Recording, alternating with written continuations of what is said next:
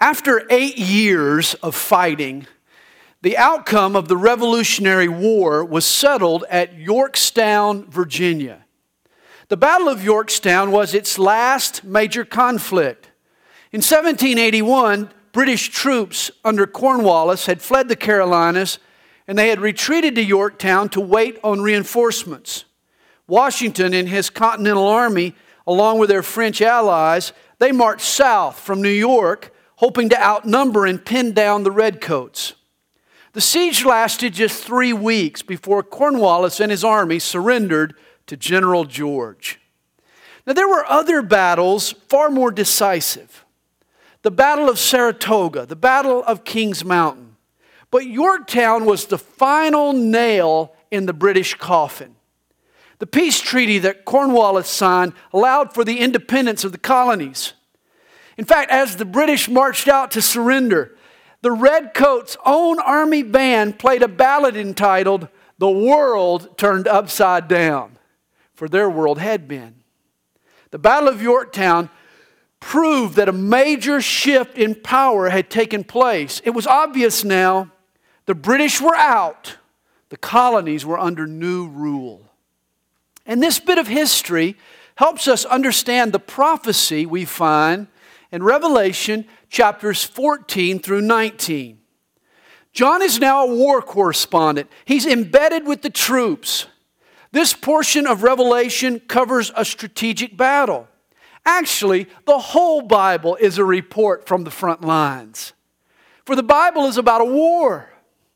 God put man in charge of His creation only to watch him lose control of it to Satan.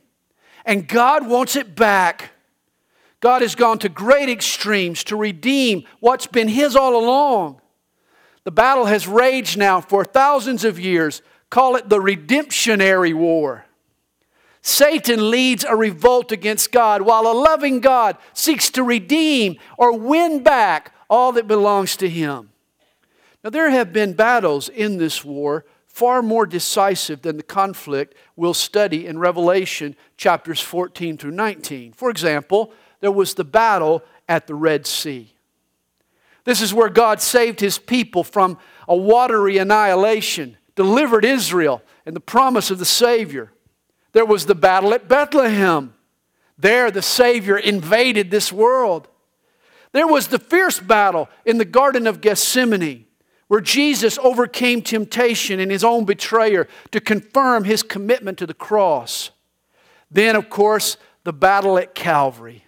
This was the strategic victory. The Lamb of God took away the sins of the world. And of course, the battle at the tomb, where Jesus rolled back the stone and conquered death, hell, and the grave. These were the battles that did the heavy lifting. These are the victories that will win the ultimate war. But the battle in Revelation, chapters 14 to 19, what we call the Battle of Armageddon, like the battle at Yorktown, is the final battle. Here is where the victor becomes obvious. At this final battle, Satan is revealed for what he's been all along. The usurper, the thief, the squatter, the one who dared to take occupancy without ownership. Armageddon is the battle where Jesus returns to earth and evicts the devil and takes possession of the planet. At this final battle, Jesus ends mankind's coup d'etat and boots the devil out on his pointed ear. It's only a matter of time before Jesus returns to establish His kingdom and His authority over planet Earth. Now, if you've been reading the war reports filed from Genesis to Revelation, you realize that the battle in chapters 14 through 19 is really a foregone conclusion. And yet when it actually happens, it'll be stunning. It'll be climactic. In fact, these chapters spotlight the star players in this battle. If you cut chapters 11 through 14 out of Revelation, it would be like watching a football game without a program. Oh, you'd enjoy the action, but you wouldn't be able to identify any of the players. You'd know the what, but you wouldn't know the who. Well, Revelation, these chapters that we're studying, give us the roster of the end times. The rebel forces, we've seen them already. They include the dragon. We read about him in chapter 12. The beast, chapter 13. His accomplice, the false prophet. Their headquarters, the city of Babylon. And the false religious system that John refers to as the great whore. Not a very flattering term, by the way. Whereas God's troops, call them His witnesses. They include 144,000 Jews and 2 Jerusalem prophets, 3 angelic messengers, one like the Son of Man who comes carrying a sharp sickle, and then the armies of heaven. If you recall, chapter 13 focused on the bad guys, particularly the beast. In fact, like any good roster, it even gave us his jersey number, 666. Whereas chapter 14 lists God's team. And that's what we're going to investigate today. And it's only fitting that the very first person listed on God's team is our best player, and our captain, and our coach, and our general manager, and our team owner, and our everything all rolled into one. John begins chapter 14. Then I looked, and behold, a lamb standing on Mount Zion. John sees Jesus. Hey, after all, John's vision, this book, it's the revelation of Jesus Christ. It's not the revelation of the lampstands or the beast or the whore or the seals or the 666. All too often we get caught up in the peripherals and we miss Jesus. This book is about the glory of Jesus Christ. For Jesus is no longer that humble Galilean preacher who walked dusty trails in first century Israel. Oh no, He is now King of all kings, and He is Lord of all lords. He has been glorified and exalted, and today all creation is under His feet. Jesus is the Lamb that roars like a lion, and He is the lion that bears the scars of a sacrificial lamb. Here John sees the Lamb. And I want you to notice His posture and His place. He's standing on Mount Zion. That Jesus is standing tells us a lot here. Did you know in Hebrews chapter 1 verse 13, we're told that the Father God says to His Son Jesus, "Sit at my right hand till I make your enemies your footstool." Well, that's what Jesus has been doing now for nearly 2,000 years. He's been sitting at God's right hand. Here, though, He stands to His feet. He stretches His legs and He flexes His muscles. Jesus finally is ready to stride and ride and make war with this wicked world. The Lamb stands to His feet and prepares for battle. And notice where Jesus stands. He is on Mount Zion. Mount Zion was one of the several hills that made up the capital city of Jerusalem. It was where David built his capital. Over time, Zion became a name for the entire city. And here John sees the Lamb standing in Jerusalem. He is standing in the place of kings, for it is His intent to rule. And it's no accident that He has returned to the scene of the crime. Jesus Christ was crucified in Jerusalem. And you see, this is God's issue with this rebel planet. For the world today mocks and scoffs and neglects and despises the cross of Christ. Jesus sacrificed His life. He laid it down for us. He bled for us. Why aren't we willing to be led by Him? Hey, don't get upset when this chapter speaks of hell, for it will, and blood and judgment. Don't get upset. Let me ask you a question. What punishment would you assign if you sacrificed your own son for me and then I turned around and spit in his face? What punishment would you assign? Well, hey, God is just and righteous in all He does. Settle that from the beginning. Revelation 14 verse 1 is such a powerful picture. This chapter needs to shape our vision of Jesus, how we see Jesus. For one day soon, our Lord will stand where He once was slaughtered. He'll be glorified where He was crucified. He'll be worshiped where He was wounded and hated. He'll rule from a throne where He hung from a tree. Where Jesus showed mercy, He will soon establish justice. Hey, when you think of the Jesus in your future, the Jesus every man will meet and face and bow before, don't think of Mary's infant. Jesus was born in Bethlehem, and His coming does teach us much about the heart of God. But don't leave Jesus cooing in a manger. He's not there anymore. When you think of the Jesus in your future, don't think of Jesus hanging on the cross. The sin of the world was laid on His shoulders. The Lamb of God was bound to the altar, but He's no longer on the cross. When you think of the Jesus in your future, don't think of the Jesus outside the empty tomb, going and coming and surprising His disciples with the reality of His resurrection. That only occurred for 40 days. No, when you think of Jesus, the Jesus you'll face one day, think of John's revelation. For John sees the Lamb, not in a manger, not tied to the altar, not even next to the empty tomb. He sees Jesus standing in all His regal glory on Mount Zion, where the kings of Israel once reigned. When Jesus stands, it means He puts His foot down. One day, Jesus will right all wrongs, and He'll subdue a world gone mad, and He'll crush any and all resistance. Psalm 2 verse 9 looks forward to this scene in Revelation. God says, I have set my King on my holy hill of Zion. Psalm 102 verse 13 speaks of that same day and that same event. You will arise and have mercy on Zion, for the time to favor her, yes, the set time has come. There is a set time for the Lord's return. The clock is ticking right now. We are grateful for the Lamb's first coming, for He offered us forgiveness and joy and peace with God. But understand that Jesus of your future will make no offers, only demands. This is why before Armageddon, the final battle, Jesus is going to orchestrate one final gospel push. We learned in Revelation 7 that the greatest spiritual awakening the world has ever seen is yet to come.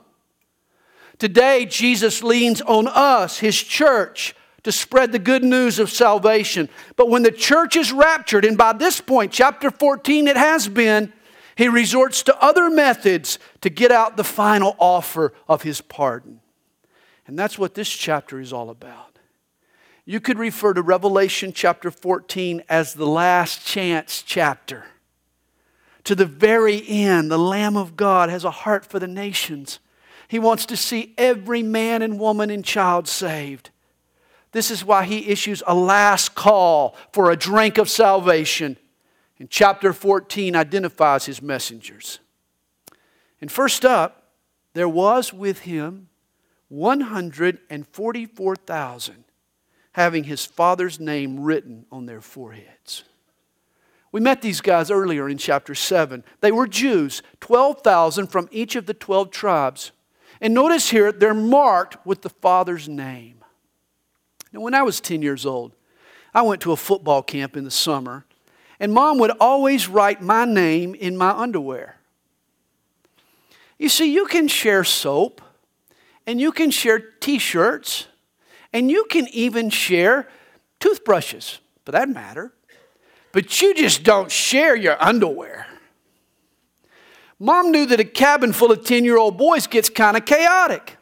And that's why she wrote my name in the elastic band on my underwear so everyone would know which underwear was mine. And that's what God does here in the last days. It's going to be crazy days in cabin earth. So God writes His name on these 144,000 followers. God's enemies will know that they belong to God. It's their protection. This makes them indestructible witnesses, super sharers of the gospel. Remember at the end of chapter 13, folks who worshiped the beast had their allegiance sealed with a mark in their right hand or in their forehead, the number 666. Well, here is the godly antithesis. These witnesses are bolder in their righteousness than the devil is in his rebellion. Their allegiance is sealed not with a mere number on their forehead, but with God's holy name, written on them. Notice verse 2. And I heard a voice from heaven.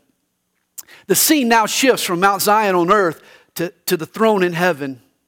And John hears a voice like the voice of many waters or a roaring waterfall, and like the voice of a loud thunder, the boom of a thunderclap. You remember on earth, Jesus often spoke in an indoor voice. He didn't raise his voice too often. He probably at times talked calmly to his disciples. But you remember in chapter 1, John describes the voice of Jesus as the sound of a waterfall. He describes it as a booming, loud, authoritative sound. Today, Jesus' voice drowns out all other voices, all other opinions. Jesus' authority reigns supreme. He says, and I heard the sound of harpists playing their harps. They sang as it were a new song before the throne, before the four living creatures and the elders. And no one could learn that song except the 144,000 who were redeemed from the earth. The Lamb and the 144,000 witnesses are standing on Mount Zion. So who is this singing in heaven? Well, these are probably the folks who believed in Christ in the Great Tribulation and were martyred for their faith. And only the 144,000 can relate to what they've endured. Only the 144,000 have experienced this persecution and this difficult time of trying to live for God under His judgments and under His wrath. And so it's fitting that only the 144,000 can sing this song with these martyred believers. You recall earlier in chapter 6, the fifth seal opens and we see these last days martyrs under the altar. And they're asking a question. How long, O Lord, holy and true, until you judge and avenge our blood on those who dwell on the earth? These future believers are asking what you and I ask at times. Why does the evildoer get away with his crimes? Why is Satan allowed to harm God's people? Don't you ask these questions? I do. How long will God allow this pushback and this injustice? You know, I was thinking this past week that if life went smoothly, there'd be no need for us to trust in God. Faith would be easy. And whatever faith we developed would be lame and weak as a result. You see, for faith to have muscle, there needs to be resistance. There needs to be pushback from the evil in the world. This is what builds faith, strong faith in God's people. Right now we struggle though. We cry to God, how long? And yet the day is coming when Jesus will put an end to that resistance. He'll turn this topsy-turvy world right side up. And that's what John is seeing now in Revelation 14. The set time has come, and the believers alive in that day will sing a new song. The folks who sing this song in heaven were those who were saved in the day of God's wrath. They have endured great persecution, but Jesus sees to it that their suffering turns to singing as He will with us. The vast majority of heaven's population will be those taken in the rapture. Believers at the time and the dead in Christ who waited for the resurrection. But there will be a special subgroup in heaven, those who came to faith in the midst of God's judgment. The church is delivered from such a fate. That's why only the 144,000 Jewish witnesses will be able to sing their song. And John says of these 144,000, he says, they are the ones who were not defiled with women, for they are virgins. Apparently, these witnesses are men on a mission. They don't have time for marriage or for family and its concerns. I mean, can you imagine celebrating an anniversary or coaching a little league team while God is in the throes of judging the world? Wow. God will be making a last call. The eternal destiny of all mankind will hang in the balance. God's witnesses need to be single-minded. They've taken the pledge to only preach. That has to be their priority. And again, this is why the 144,000, not the church, are the only souls who know the song of these tribulation believers. You see, this will be a different day. This will be a different set of conditions. John then adds, these are the ones who follow the Lamb wherever He goes. Wow. Surely the 144,000, they live at a different time and they minister under different conditions than you and I experience today. But this is something that should be true of us all. Do you follow the Lamb wherever He goes? You should. I like this poster. Jesus is on the bench there and He's telling this guy, no, I'm not talking about Twitter. I literally want you to follow me. We should follow the Lamb wherever He goes. Verse 4 tells us, these were redeemed from among men, being first fruits to God and to the Lamb. These 144,000 Jewish witnesses were saved at the beginning of God's last call. These were the first fruits of this final harvest. Now they're leading others to salvation. And in their mouth was found no deceit, for they are without fault before the throne of God. These men are true blue. They're impeccable witnesses in perilous times. You know, it's like in baseball. Your best pitcher is usually your closer. Well, here God has raised up an army of closers for His last call. And that's not all.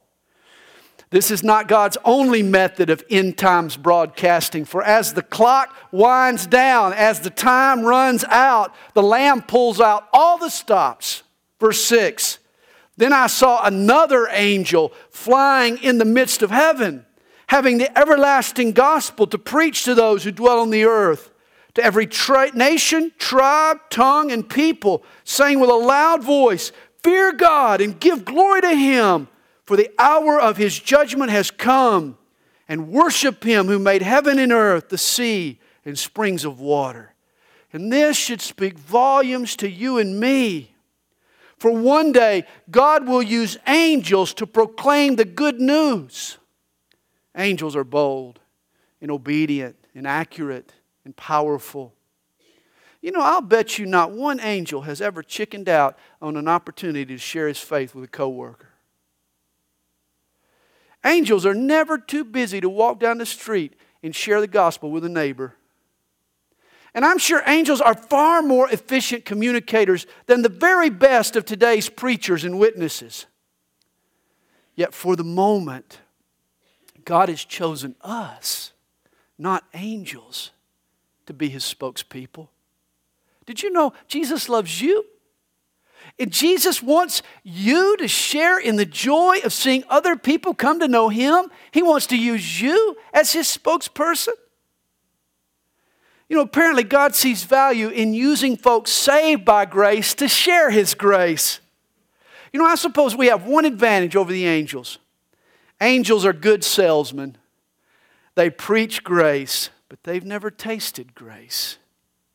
We, on the other hand, aren't as much salesmen as we are satisfied customers. And though far less efficient, perhaps we're more effective, for our lives are proof of God's amazing grace. We share, or we savor what we now share. Yet once the church goes up, God will, once again, He will use angels to share the everlasting gospel. You know, like the airplane that pulls the banners, over Turner Field during the Braves game. Imagine an angel, the angel in verse 6. He's going to fly through the heavens preaching the everlasting gospel. The Lamb's last call will go out through the 144,000 witnesses, the Jews, and through the 2 prophets in Jerusalem, and now through 3 angels. Verse 8 tells us, and another angel followed, saying, Babylon is fallen, that great city, because she has made all nations drink of the wine of the wrath of her fornication. As Jerusalem will be the headquarters of God's kingdom on earth, Babylon has always been Satan's headquarters. In essence, the Bible is a tale of 2 cities. And here this second angel proclaims the crumbling of Satan's empire. He's saying Babylon has fallen. The devil's days are numbered. The final battle looms. The revolt is about to be over. We'll talk more about Babylon in chapter 17. And then verse 9. Then a third angel followed them. And you should notice the progression of the messages spoken by these angels. The first angel shared God's salvation. The second, Satan's devastation. Now the third angel warns us of the sinner's destination. This angel is saying with a loud voice, if anyone worships the beast in his image and receives his mark on his forehead or on his hand, he himself shall also drink of the wine of the wrath of God, which is poured out full strength into the cup of his indignation. Usually, God tempers his judgments with mercy, but not here. People who resisted the witness of the church and now they're deaf to God's last call. These people are sentenced to the full strength, the 100 proof, undiluted wrath of God. This is why you need to take heed to the gospel. And apparently the final straw is when they receive the mark of the beast in their right hand or in their forehead. Whether it's a barcode or a microchip or maybe a vein scan or an infrared tattoo or some technology not yet invented. It'll all be associated with the worship and paying homage to a last days ruler who will set himself up in the place of Christ. That's why we call him Antichrist. Realize it's not a cashless commerce. It's not high-tech identification. This is not what's evil. In fact, it'll actually be pretty convenient. What makes it evil is that this is the technology that Satan will confiscate and use to blackmail the world into worshiping him. Whatever form all this assumes, I believe people will know what they're doing. But they'll be afraid. How will they feed their family without this mark? As we learned in chapter 13, the mark will be the means by which people buy and sell, by which they buy bread and food for their family. They're thinking to ensure my survival. In many cases, to ensure the survival of my kids. I've got to take this mark. They'll have to pledge their allegiance to the Antichrist. They'll sell their soul to satisfy their stomachs. And God will take this all as a dagger in the back. For this will be mankind's final rejection of his grace and mercy. And thus the third angel warns, he shall be tormented. The one who takes this mark shall be tormented with fire and brimstone in the presence of the holy angels and in the presence of the Lamb. And the smoke of their torment ascends forever and ever, and they have no rest day or night who worship the beast in his image and whoever receives the mark of his name. Now, up until now, John's vision is focused on the glories of heaven and the judgments on earth. But now he gets a glimpse of the torments of hell. The reality of hell is the message of this third angel. And yet hell isn't really a message we hear a whole lot about today, is it? A lot of churches sort of play down the idea of a literal hell. I've heard it said, the world today is so concerned about left and right that we've neglected the above and the below. Hey, just because folks today like being politically correct, just because they're squeamish and lack the stomach for a literal hell, don't think God shares their attitude. God makes hell the topic of this third angel. A.W. Tozer once wrote, the vague and tenuous hope that God is too kind to punish the ungodly has become a deadly opiate for the consequences of millions. Once there was a pastor, he was preaching passionately when he noticed one of his congregation over here had fallen asleep. He decided to make an example out of the old boy, and so he whispered, everyone who wants to go to heaven, stand up. Everybody but the sleeper stood to his feet. Then he had the congregation sit down. This time he shouted, everybody who wants to go to hell, stand up. And of course his loud voice startled the young man. He jumped up to his feet to see what was going on. After the fella got his wits about him, he looked up at the pastor and he said, preacher, I don't know what we're voting on, but it looks like you and I are the only ones in favor of it.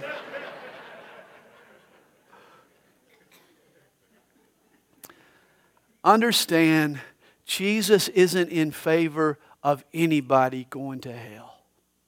He's not. 2 Peter 3 verse 9 tells us that He's not willing that any should perish, but that all should come to repentance.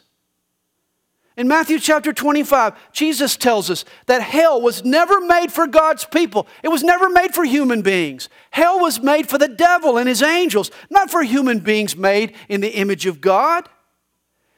People who go to hell choose their destination by refusing to live under Jesus' authority.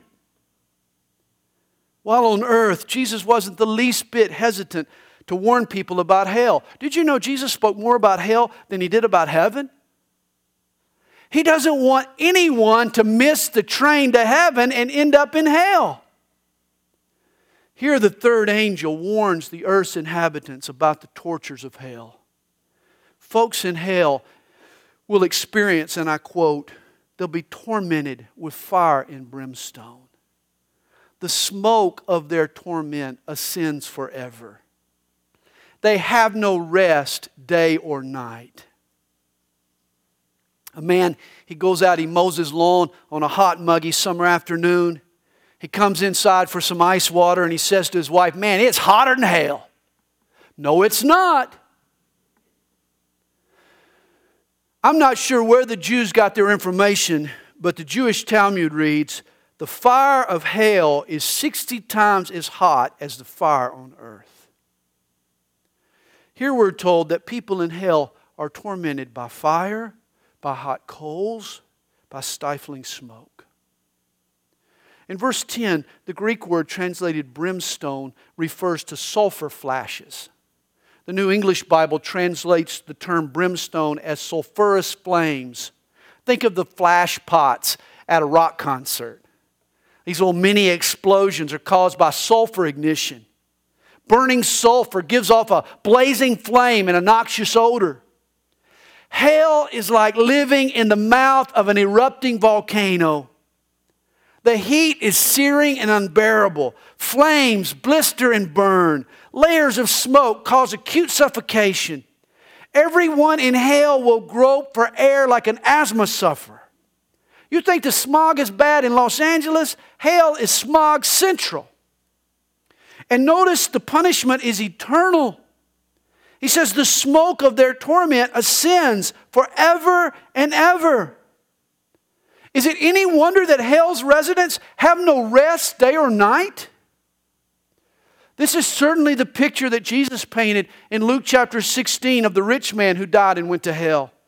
The rich man cried out to heaven, "Have mercy on me and send Lazarus that he may dip the tip of the finger in water and cool my tongue, for I am tormented in this flame."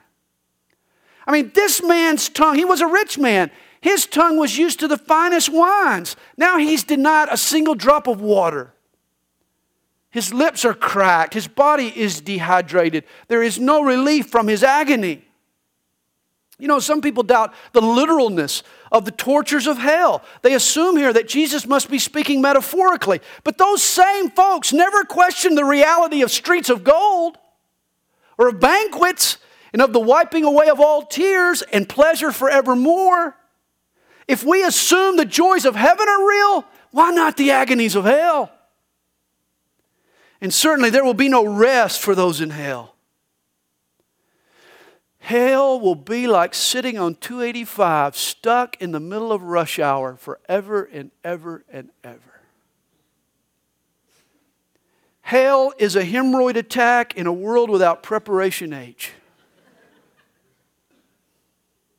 Hell is like an argument with your spouse that goes on and on and on and on and never quits.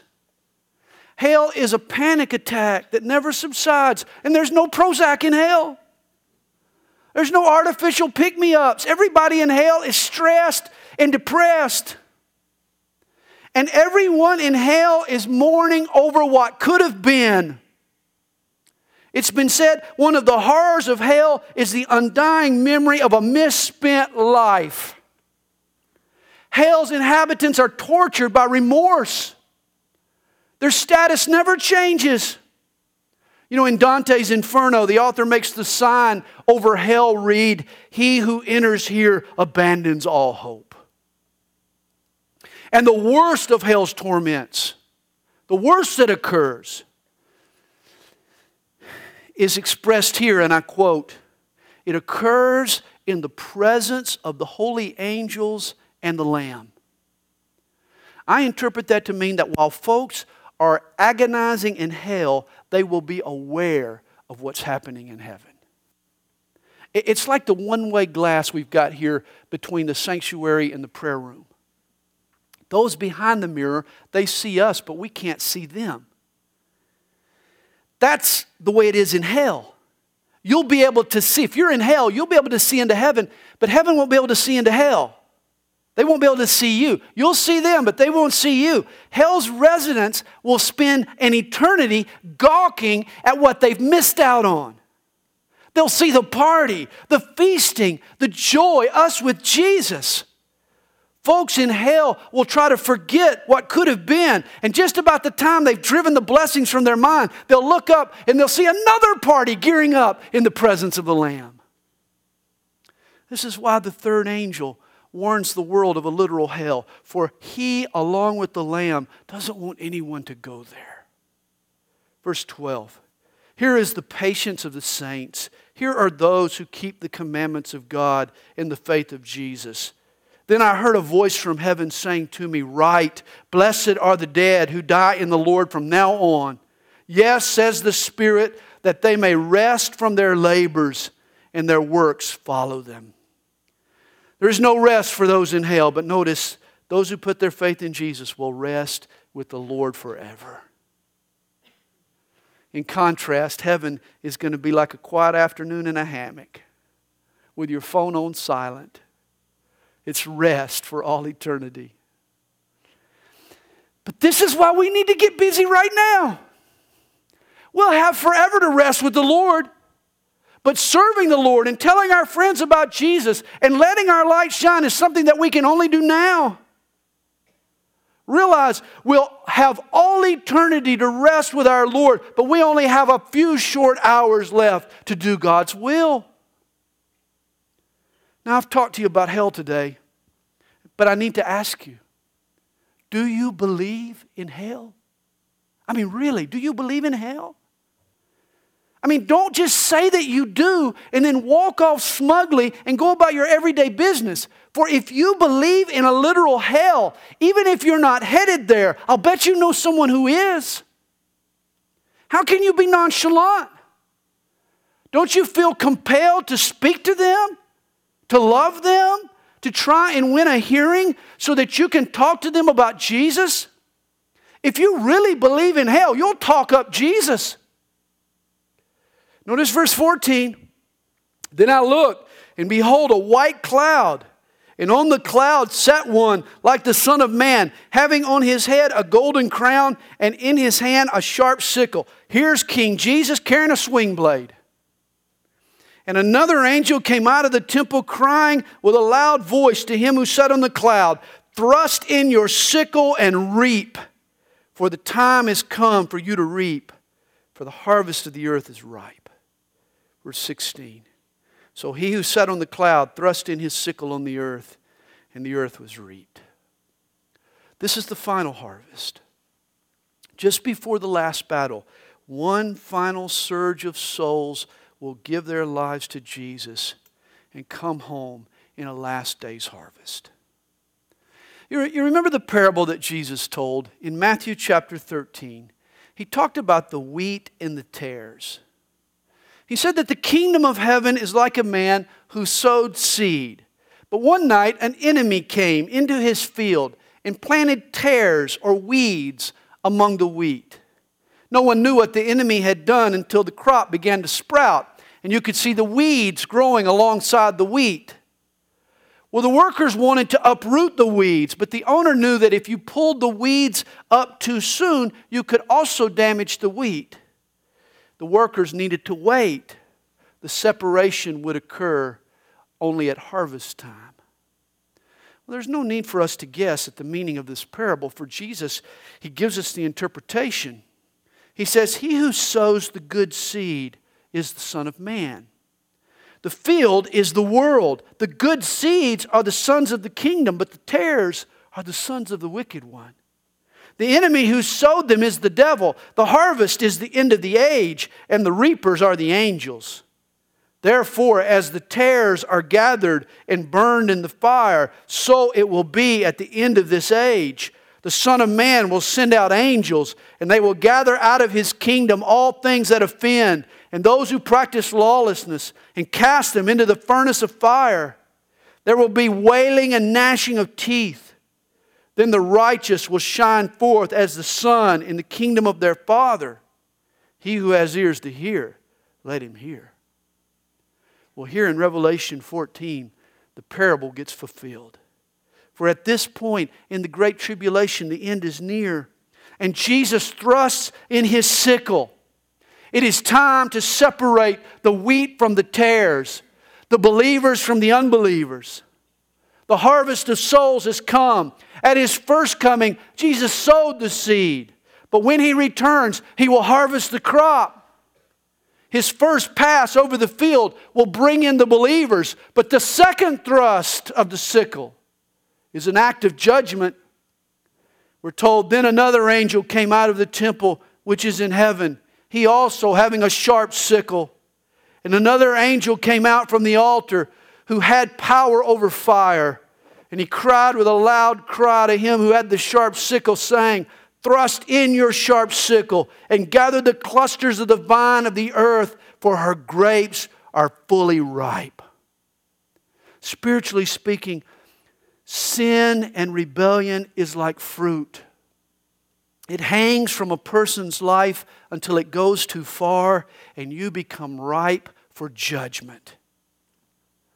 Today, the evil of mankind is ripening. And trust me, mankind has finally gone too far. If we haven't gone too far, we are really close. We're at the end of the age. And we're told that Jesus will return and He will thrust in His sickle of judgment. This is what happens in verse 19. And so the angel thrust his sickle into the earth and gathered the vine of the earth and threw it into the great winepress of the wrath of God. Wow, grapes are crushed and squished in the winepress. Often they're stomped on until they release their juices, until their covers are crushed. And in the Bible, the great winepress is an idiom for God's judgment. He will crush the rebellion between His toes. In John 15, verse 1, Jesus said, I am the true vine. In contrast, here, the vine of the earth is judged by God. And thus the question for us becomes, from which vine are we hanging? Are we in Christ? Are we growing in Christ? Or are we hanging out with this world? Hang on to the wrong vine, and you'll be crushed in the winepress of God's wrath. Verse 20, and the winepress was trampled outside the city, and blood came out of the winepress up to the horses' bridles for 1,600 furlongs. Notice it's not wine that results from this pressing and this crushing. It's blood. For Jesus is going to crush those who have defied His authority. And here we have an actual place and a specific time, an actual time and place in mind. Remember the context of the Lamb's last call. It leads to the final battle. At the battle of Armageddon, the blood of evil men will fill up a valley 600 furlongs or 200 miles long. Blood will rise to the horse's bridle. By the way, 200 miles is the approximate length of the Holy Land, from the Golan Heights down to the Dead Sea. I believe that John foresees the day when the valleys of Israel, and particularly the one outside Jerusalem, perhaps the Kidron, will become a blood-stained battlefield. When the third day of fighting ended at Gettysburg, 57,000 soldiers lie dead on the field. 57,000. A reporter referred to Gettysburg as the harvest of death. It was one of the bloodiest battles and the bloodiest war in American history. I mean, the battlefield was turned into a cemetery. What else could it be turned into? But I got to tell you, the carnage at Gettysburg pales in comparison to what will happen at this final battle. For Jesus will wield His sickle. He has given us ample warning. The wheat must be separated from the weeds. Now, which one are you?